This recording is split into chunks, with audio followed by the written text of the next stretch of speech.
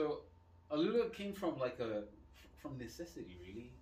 Like I never really set out to start a studio.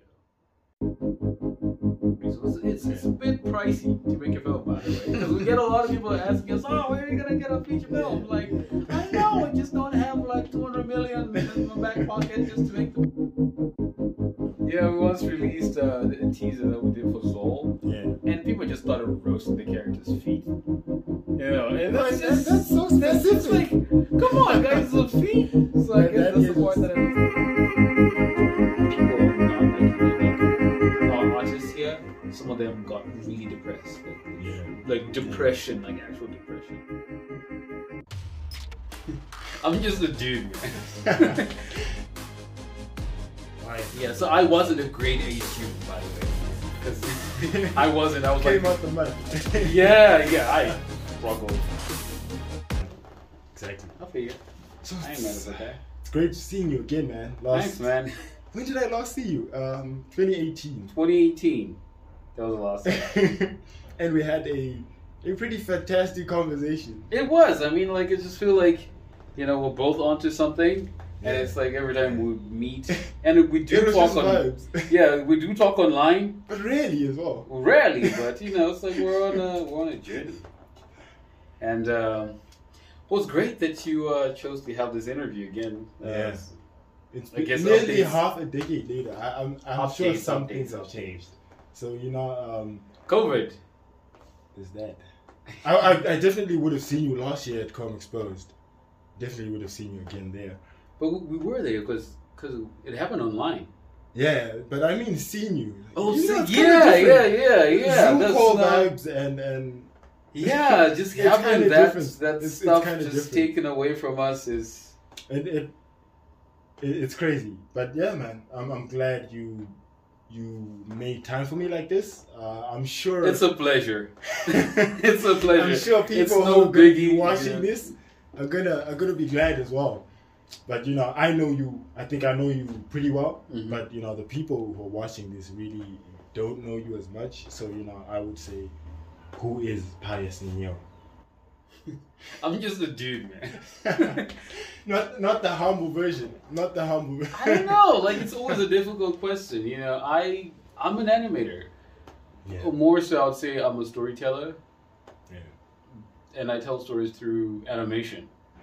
At the core of it, you know, before we start talking about, oh, I do this and that, I'm just a storyteller. I love telling stories, and animation is what I do. We're actually having that same conversation with one of the senior guys here in terms of like, who are you and why do we do animation? Yeah. And we thought of that, and then we're like, wait, we do animation because we have stories to tell. So like, how do we want to tell the stories? Do we want to film? Do we want to do 2D animation? Do we want to do 3D animation? Yeah. So I guess basically at the core of it, I'm just a guy telling stories through animation. Yeah, that is fantastic, right? That's what I am. But then that becomes more interesting because of where we are. We're in Zimbabwe, and so there's not very many people like Pious Nyenyewa. So you know, the thing that comes to my mind then is like, when did you know you wanted to become an animator, and maybe how did you know you wanted to become an animator? I knew that I wanted to do, I'll say make cartoons. Yeah. At a very early age, because I loved cartoons. I mean, like you after school rushing, you know, and one of my cartoons and all that stuff. Yeah. But something that always intrigued me is like, how the hell do they make them? You know, how the hell do you make a drawing move? Yeah. That's what I found interesting. But I didn't know it was called animation. Of course. But I knew that it was interesting. Whichever way that they're doing it, I know there's some weird technology. And as I got older and in high school, I discovered it's called animation. You know, I was like, all right, cool. But it seemed like a weird, distant thing. You know, because not a lot of people were talking about animation in Zim back in 2007. At least that I know of. You know, and we didn't really have the internet like that back then. It wasn't. Like, it was kind of there. Yeah. But not like it is now. Yeah, like very few people had it It was like having DSTV. Remember how fancy DSTV was? Early 2000s. yeah. Like we didn't have that, so you didn't even know where to find this information. But I remember reading it in a magazine. It was like, oh, so that's a thing that you could actually do. Yeah. And I got older, and by the time I graduated high school, I knew that this could be a profession that you would do, because we used to have like these DVDs, the original DVDs, and you watched it behind the scenes. So people, old people do that. But I didn't know where to study it. So, but by the time I was 16, I already knew that I wanted to make cartoons. Yeah. My family thought I just loved cartoons. I didn't want to grow up. But really, I already made up my mind by that time. This is what I'm going to do. Yeah, but I would say I knew I wanted to make cartoons when I was a kid. Really, it was a kid. But I made my decision in my late teens that I really wanted to do animation as a profession. Yeah. And went to study art because there was no animation school here. And then was doing animation at home on the side. And bada bing, bada boom, here we are. Yeah. So let's talk about that study, the studying aspect, because a lot of people would think, I'm in Zim, there's no school teaching animation per se, or if there is now, it's still one of those things that you still have to convince your parents. And so, were you in Zim, or did you leave Zim and then come back? How did that process work, where you've left high school now and you're forging this path that you've decided to walk? Never left Zim soil for animation. Never. Yeah, I mean, you can go to school. I guess that's the age-old question that a lot of people ask. Like, should I go to school? Yes, definitely. If you have the means to go to school, go. If you don't have the means, there's YouTube. I personally didn't leave Zim. I damn near wanted to. I applied at Art Institute of Kansas City. Yeah. And I got accepted. But the tuition was just insane. I didn't even tell my parents until after 3-4 years. I was like, oh, I actually got into Art Institute of Kansas City. And like, oh, what happened? I was like, oh, that was 4 years ago. Yeah, I wasn't going to give you a heart attack by just telling you how much it was going to cost. And that's something that would really break your parents, because they want you to go there, but they can't afford per se. Yeah. Just the pressure is. Yeah, I didn't tell them. But what I found quite interesting was the fact that I got accepted. Yeah. So I was like, oh, so I could actually go. Yeah. But I was already studying arts at another poly, and I was. So you're a poly guy. I'm a poly guy, down to the core. Yeah, what's up, Garashiri? People won't pick that up when they hear you speak. You've got this. I know, You've got this thick accent, this almost American accent. On air, right? Let me tell you the truth. So my brother, when we were watching some footage of you speak, preparing for this, he was like, "Is this guy? Did he leave Zim?" I'm like, "This guy has born and raised." Yeah, I know. It's a heartbreaking story. Heartbreaking, but it's a conversation we're gonna have on another day. Yeah. Here's this poly guy. Yeah, I'm a poly guy.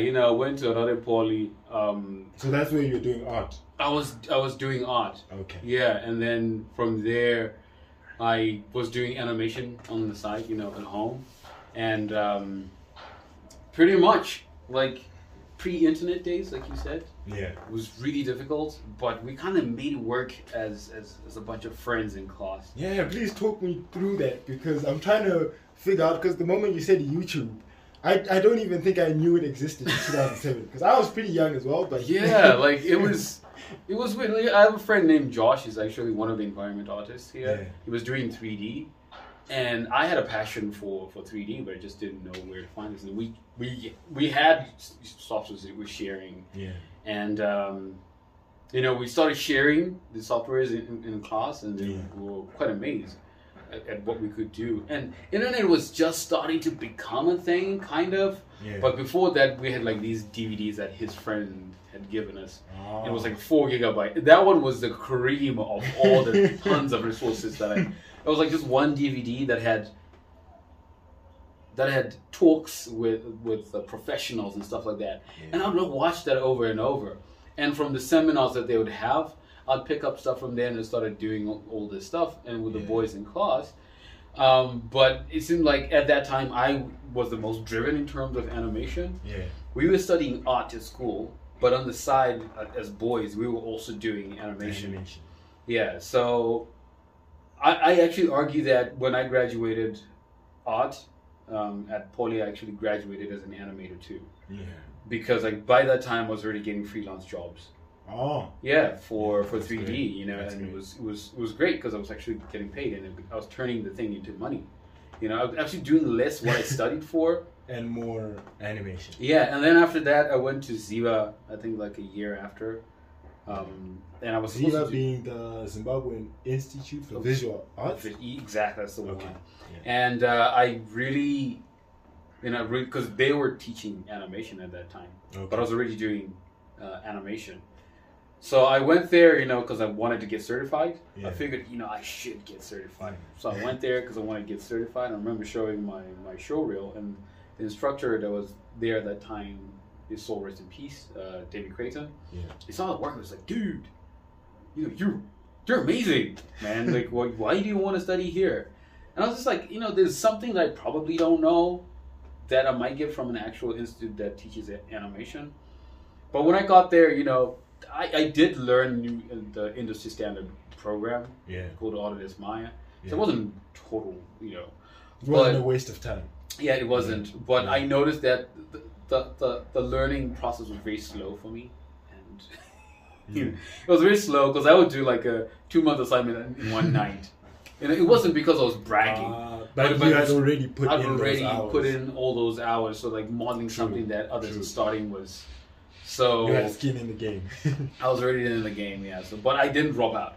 So to go back to your question about like, you know, do you need to go to school? Definitely you do. If you got the money, please do. If you don't, look, there's tons of resources on the internet to teach you that. Yeah, basically that's how I got here. That's fantastic. But you know, like one of the important things you said there, and I think something that people won't realize, be it an animator looking to you and saying, damn, this is the holy grail, this is where we want to go, or just someone who's got a craft of whatever craft they have. There's this syndrome where you look at someone's end product, but someone won't understand that you were grinding, we said since 2007, maybe even before that, right? Yeah. And we're in 2021. That's what, a decade and a half of work, 14 years of work. Being broke and hungry. Exactly. It's like a lot of sacrifice. Yeah. But then people have conversations with almost what, of course you're not like the finished product, but now you can stand with titans and be like, this is my work, right? Yeah. And people get so intimidated, but these things take like a lot of effort and sweat and tears. Another aspect I would be super intrigued to hear is, what was the situation with family like? Like, did you have to convince them, or you were fortunate enough to have a family that would let you walk your own path? I was part of I was one of the lucky ones, really, because like I said, like I already knew that I wanted to do cartoons ever since I was a kid, you know. So when I came up with that whole idea, because I actually flunked my O's, you know, it wasn't because I wasn't studying. Yeah, it was because I wasn't studying on my nine. I flunked. And my old man, when they saw my results, they saw math, English, you know, and all that stuff, he knew that it was. So he just asked me, like, dude, what do you want to do? And I was like, you know, I want to do art. I was like, yeah, I mean, he knew that I was really an artist. So it wasn't like a tough decision for him. So I repeated with the idea that I'm going to do art. I hadn't told him I want to do animation. I told him I want to do art. So my family was quite supportive. You know, I went and I didn't repeat it. I kind of repeated because I supplemented to really get more. To get the required. Yeah, so I wasn't a grade A student, by the way. Yeah. Because I wasn't. I was came out the mud. yeah, I struggled. But my old man was just like, yo, do what you got to do. So what do you want to do after? And I went and enrolled at the Poly, like I said. And I knew that I wanted to do animation. But at that time, like I said, I didn't know where to study. So when I was there, my dad was really supportive. He didn't understand what I was doing. All he knew is that the kid is doing art. I don't know what I'm paying for, because you do a lot of things when you're studying art. Sometimes you do life drawing, sometimes you're doing pottery, sometimes you're doing this. So he didn't know. But I also knew very different from being a doctor, isn't it? It's completely different because one day you're pitching Kumbani like a shell, and then you're drawing it, and it's just like, what are you doing? It's like, I don't know. How is this guy going to survive? Yeah, so I understand how some parents would think that is super weird. Yeah, my family was super supportive. Oh, that's great. Yeah, so that's great. But when I started doing animation now, and I was using the computer, my old man actually thought I was doing architecture of some sort. And when he discovered... Why was that? Is it the straight lines and the renders and whatnot? Yeah, it's because I was doing a lot of... Remember I told you I was getting paid? Yeah. I was doing a lot of architectural previews, and stuff like that, doing 3D. So he thought that's what I'm... So when I told him I'm going to study animation, he really didn't know what animation was, but it's just, I'm just going to pay for it. Yeah, and also it helps to be getting paid at that point as well. It's exactly, like, yeah. So like, okay, this could be a thing for real. Yeah. Yeah, so I was one of the fortunate ones to actually have a supportive family. Yeah. So, yeah. That's fantastic, man. But for me, I really want us to like keep exploring these formative years, because animation as well is a scary one, because when people think of it, they think of I need to have a beastly PC or a beastly laptop. And we've had this conversation before.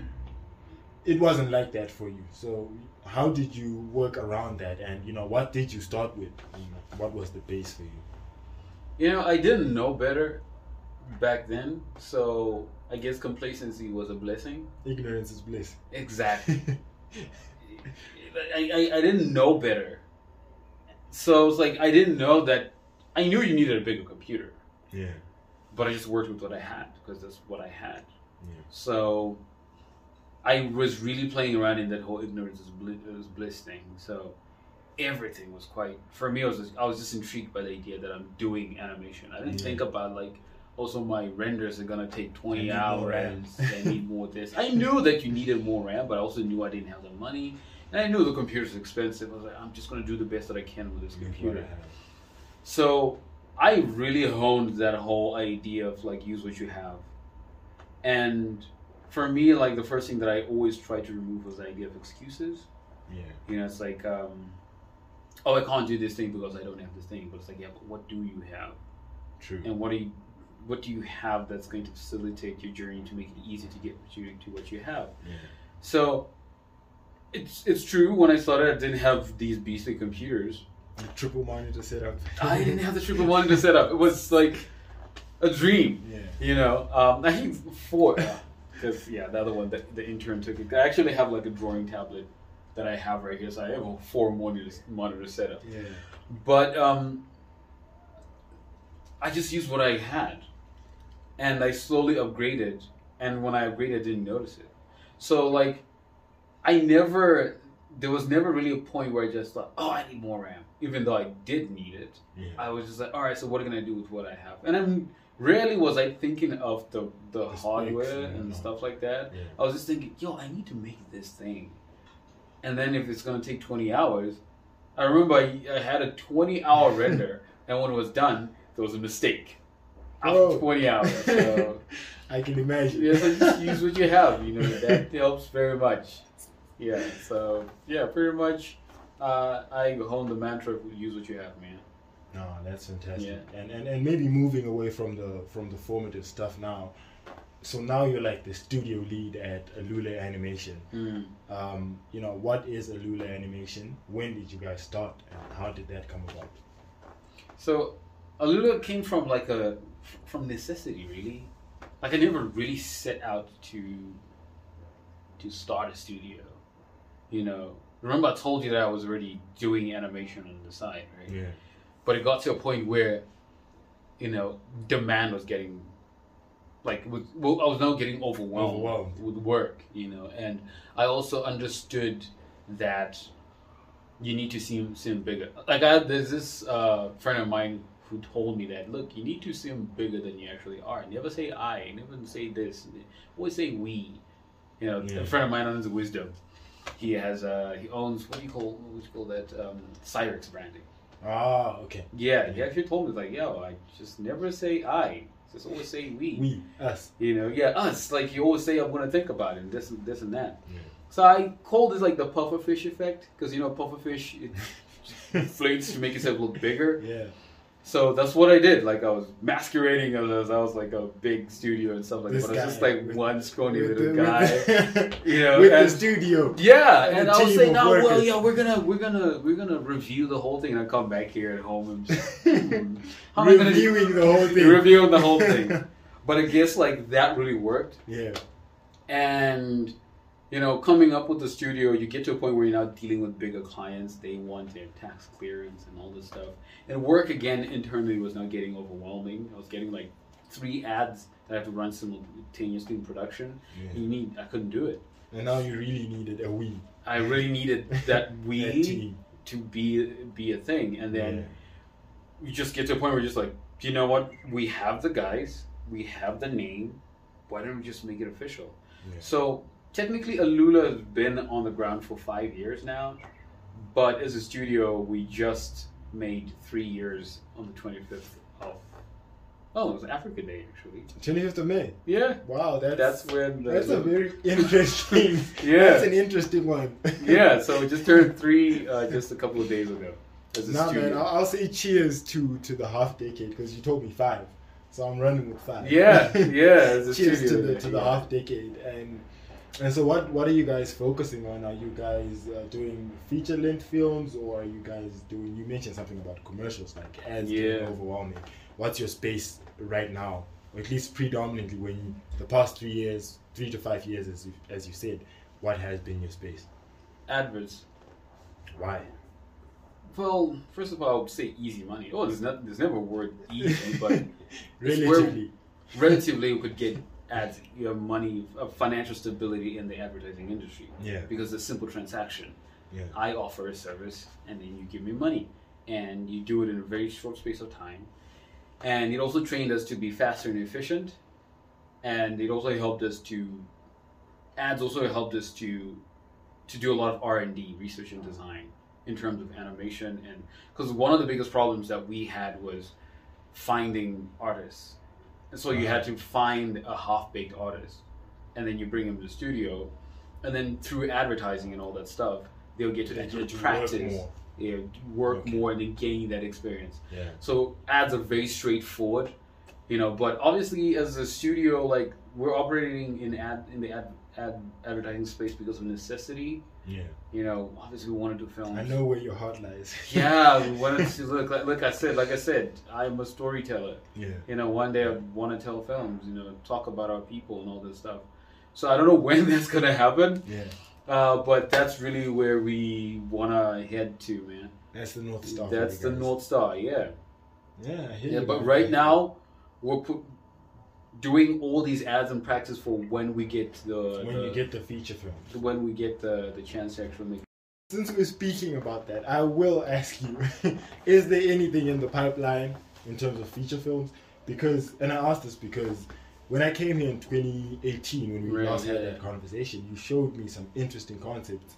I've forgotten the name of it, but it was really like Afrocentric stuff, and Execute. No.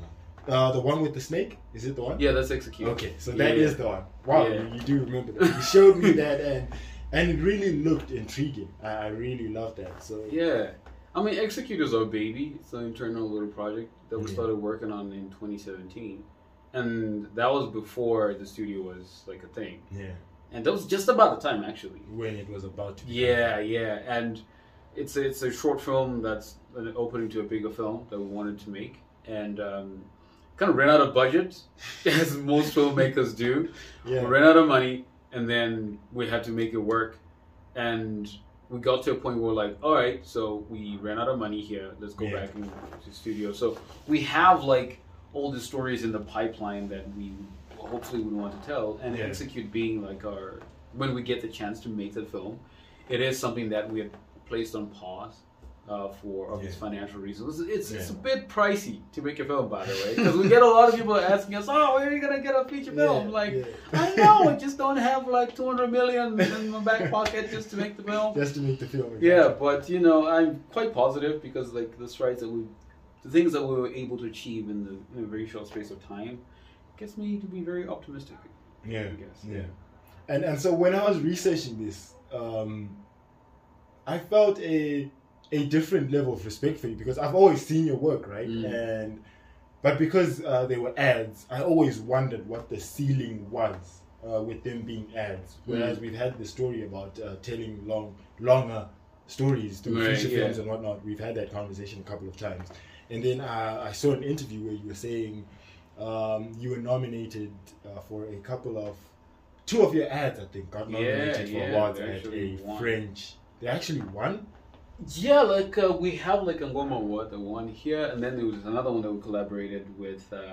Actually, the two that we did actually won, and then the other one. Which ones?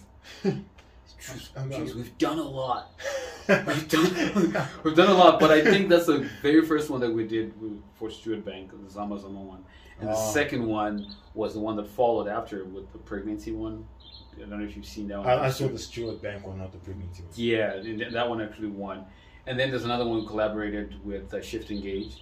We did for. I didn't see that. There were actually two of them actually, with the bird that was falling and burning from the stratosphere, and then there was a Logos one with Angus. Yeah, that they were, one. Yeah, they were that's fantastic. Yeah, they were actually nominated for Louis, I think.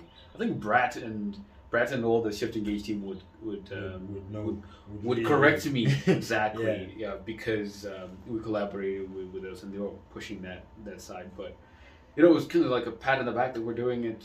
So in terms of like what you meant like by the glass ceiling. So remember I said that we're storytellers. And if you look at our ads, we treat them like short films. Exactly. Because I always looked at, all right, so if I meet you today and then I'm like, I got a story to tell you. Right? Oh, I want to tell you something that happened on the way here. Yeah. How long is it going to take me for me to narrate what happened? I'll be like, yo, Father, you don't... I woke up in the morning, and I did this and that and that. And I met this dude. He punched me. And I'm able to tell you a full story in about 15 seconds. Yeah. So, 30 seconds to 1 minute. It's ample time for you to tell a story. Yeah. So that's what we do in ads. You know, we tell these little stories in 30 seconds to a minute. That sounds super stressful, but I mean you guys have had a lot of practice over the years. You've become essentially masters at your craft, really. And so let's take this conversation to a bit of a darker place. You know, I would ask you, what has been the biggest challenge your studio has faced since its inception? First, it was getting people to believe in animation, because it's really like a very niche market. And by people, do you mean the consumers or everyone. The clients? Everyone. Ah. Everyone. It's to get everyone to accept animation is really difficult because like of the way that it's treated. That was the biggest task. I would say we relatively had great success in getting people to believe in that. Yeah. The second one was turning it into a business that people would actually give you money for. Yeah. You know, and we were able to also do that, but was very difficult. Remember I said like broke and skinny. I still am skinny, but I was skinnier. And less broke now. But that was difficult. Yeah.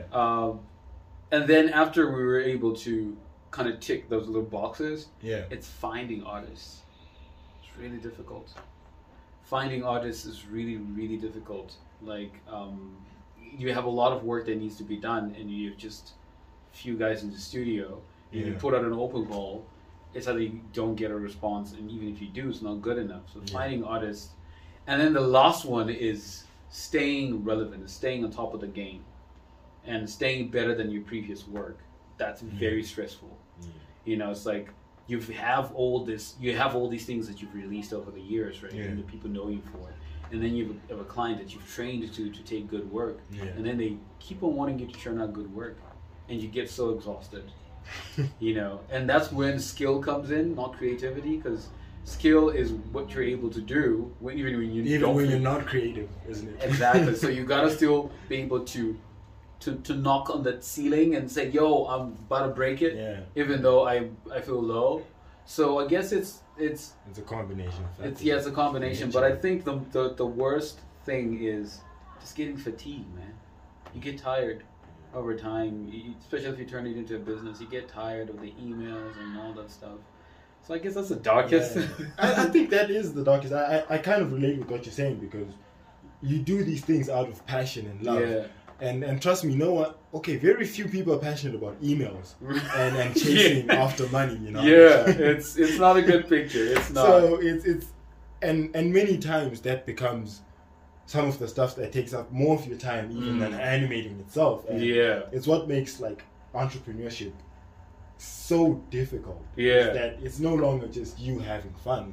It's a lot more bookkeeping and other things. You gotta, and the other part is that what we talked about. You mentioned bookkeeping. That's amazing because like that's one thing that a lot of people fail at as artists.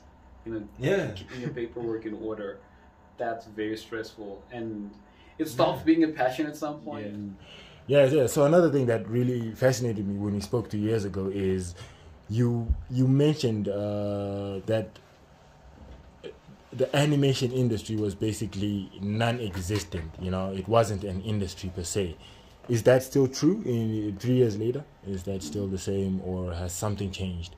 I'll still argue that it's not an industry as yet. I'd still say it's a growing community. Because I'm happy with what I'm seeing in groups and stuff like that. There's so many groups that are popping up.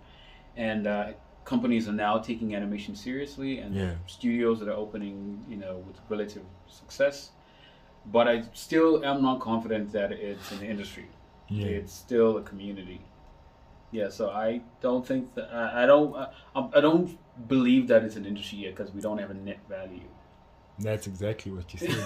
Yeah, we can quantify, our industry in monetary terms. Like animation industry is making this much, so I just call it a community. It's people doing something. People doing something they love. Yeah. No, that's fantastic. Still, and more to your work. What is the least enjoyable aspect of animation? The process itself, and what is the most enjoyable aspect? That's a tricky one because it depends on the person. I'd say for you. Oh, for me. Yeah, for you. Of course, it's never going to be unless you guys as animators have something you all hate. But there's nothing about it that I don't like really. It's fantastic. It's weird. Like I was going to say rigging, but then I forgot that there are times when I really enjoy rigging because that's a process of giving something the ability to move. Okay. It could be quite tedious if you don't know what you're doing. And confirm you do that on a frame by frame basis. That's animation. Okay. Yeah. Okay. Rigging is done once, but it's very technical. Okay. It's extremely technical. And since you said me personally, there's nothing that I really hate because I've been doing it for quite some time. Yeah. So now I very much enjoy it. So I would say for me, this is something that... Well, I actually hate the things that are outside animation. That's talking to the client and getting them to use the idea. And coming up with a concept. But once we start the process through to the end, I enjoy the whole thing. And then handing over. And maybe the least enjoyable is getting to wait to see people's reaction. They might hate it, but apart from that, I enjoy it. Yeah, I think that is the double-edged sword of being like an artist is you get to create all these fascinating things, but on the other end of that sword is it might just not resonate with people, right? Yeah, and you've put in hundreds of hours. Yeah, people and people are just like, the Twitterverse is amazing. It's a brutal place. It's a brutal place to be. I don't see many artists there though. Yeah, we once released a teaser that we did for Zol. Yeah. And people just started roasting the character's feet. And that's so specific. Come on, guys, those feet. So I guess that's the part that I don't like. But I enjoy it because when they were roasting the feet, I just started seeing it. I was like, all right, fix the feet next time. So I guess. Silver lining. So now I'm going to take you back to that, and this will really be us closing off our conversation, and I'll take you back to the start. When we spoke back in 2018, you said your room was extremely important to you at the start. Why was that so? My what? Your room, your bedroom. My bedroom? Yeah. Yes, the bedroom was extremely important because, a lot of us start from there. Yeah. And I'm going to talk specifically for artists more than... We start there because that's when you get to really talk to yourself and that's the most comfortable place. You get to spend a lot of time in your room. We never get out of our room, and the room for me is where you're made. Because that's when you're most comfortable, and that's when you get to really face who you are, and that's when you really get the guts to do certain things without nobody judging you. And that's, for me, I would say that's really where I was built. And then everything else was layered when I left the bedroom. And then this kind of, the space that we're in, the studio right now, became my second room because of many nights that I get to sleep in this room. I can see this couch. It looks like it's been slept on. Yeah, because you're working some crazy hours, right? And you don't have time to leave and go home, and just sometimes you got to monitor something and something like that. So it's like whatever I was doing in that bedroom when I was starting as an artist, I'm still doing the same here. There were times pre-COVID that artists were sleeping in the studio. Because it's just a lot of work, and we enjoy so much that we don't want to leave.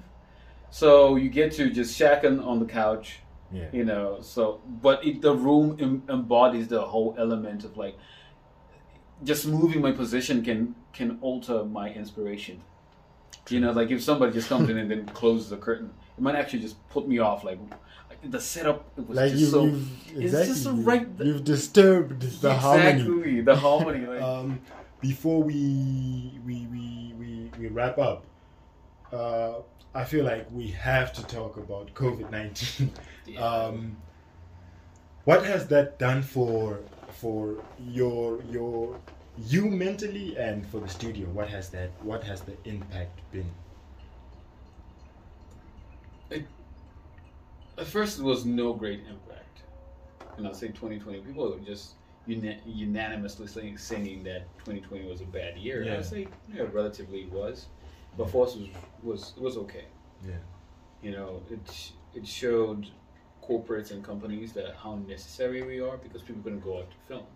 So if they wanted an ad, we were here on the lining. Exactly, we were there to deliver. So, it was really good for us. But the painful part was just not working as a team. Because as artists, we feed off each other's energy. It's so amazing. Because you see, right now, it's just me in the studio, right? There's supposed to be other people in here. And it's so heartbreaking that somebody's working from somewhere, and if they run out of inspiration, or they have a creative block, sometimes you can do. There's not much they can do. They can just probably take a walk or something like that. But, back in the day, I'll call them the heydays. We used to just sit there and just have a chat outside under the tree and just talk about girls, talk about cars and stuff like that. And that was just stripped away from us. It was extremely heartbreaking. And coming in this year, business hasn't been really good. For obvious reasons, in such a good place, and you add COVID on top of that, and then you add animation. It's super niche. Yeah, super niche. It's the first thing that people want to throw out the window. So you got to find ways to make it a necessity. So COVID really struck us on that. The second year now. So the second it's lasted a bit year, too long. We thought, because usually we do have a dry spell at the beginning of the month, but usually around April, May, everything's now shooting, and until we get to doing Christmas ads, which we really do enjoy. But this year, it's been really... I mean, we are gliding. We're not flying, but we're definitely not falling. That's good. So that's what COVID did for us. But for me, I guess the worst thing that it really did for us is just exploded the studio in the case that it just redistributed everybody back to their bedrooms. And people are not liking that. Our artists here, some of them got really depressed. Depression, actual depression. And you'd get a phone call from one of your artists saying, "Can I just come hang out at the studio?" Because they're not used to that whole solitary thing. Confinement. The sense of confinement. So, the mental health aspect of it was really tough. It was really crushing. Man. I hope we cross that bridge soon.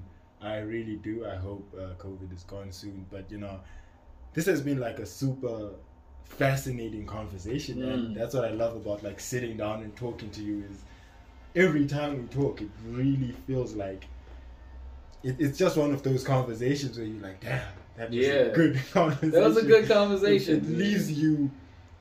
It leaves you looking forward to work. Exactly. That's how I would describe it. It motivates me to go out and do something. I'm sure you get that same energy as well. And so, you know, like, thanks for having me, and, you know, like, having this on tape, and so we talk and we inspire future generations, current generations, all of that, man. Absolutely, no problem, man. It's a pleasure. Great. Because I always like to give back to the community as best as I can. I might not be able to answer WhatsApps as frequent as possible. I know how you feel. Yeah, that's a tricky one, because, like, you know, like, I do get a lot of people just texting me and just asking about all these things, and it's really difficult for me to always have this conversation, like, on WhatsApp with everyone. Yeah. But at least, like, having an interview like this with you, like this, this is just amazing, because you can just say, hey, just go watch this video. Cool, man. Where we talked about a lot of things. But thank you, man. Thanks very much. Thanks so much, man. No problem. We'll do this again, and hopefully we'll do this after there's a feature-length film, and we're talking, and we're going in on that. let's call on the universe. Let's pray that happens soon. Fantastic. Otherwise, we're gonna have to wait for a very long time. Well, I mean, we've waited for 3 years, and it doesn't feel like 3 years. It doesn't. Well, I mean, maybe it is that WhatsApp thing where I see your statuses, you see mine, and you know this guy exists, and we talk on occasion, and you know, so it becomes that. I'm happy. Yeah, man. I'm happy. Thank you for swinging by the studio. We'll do it again. Hopefully next time you'll be interviewing more than just me, because I don't. Yeah, I really wanted the team to be here so we could get like a group pick and all that, and having their perspective as well, because all you guys do, like, you handle different parts of the process. Yeah. And so. And just also that I don't seem like a dictator. They're happy here. And everyone was like, no, we're not. Yeah. So. No, man, I remember last time I met Will. I remember Will very vividly because I met him at comic stores as well. But it was a bunch of other guys as well. I mean, we can always have their pictures embedded and whatnot, and you know, like, just have them recognized as well, because it really is a team effort, you know. Yeah, because I look like a big team. Like, that's I guess that's how big is the team now? Last time it was 8-7, I think, when I came. Yeah, we're sitting about 12-13 now, and hopefully by the end of that's almost double. That's great. Yeah, I mean, hopefully by the end of the first quarter, we should be going up to 20 plus. So I'll just say this on the record: we're gonna be putting out an open call. So get your portfolios ready, guys. We need you working here. Fantastic, man. That's a fantastic way to end a conversation. It's like, I'm hiring. Yeah, we're basically hiring. That's so so just send your show reels, and I guess you'll see that call when it happens. All the best for the rest of the year, man. Thanks so much. Thanks, man. Thanks for that.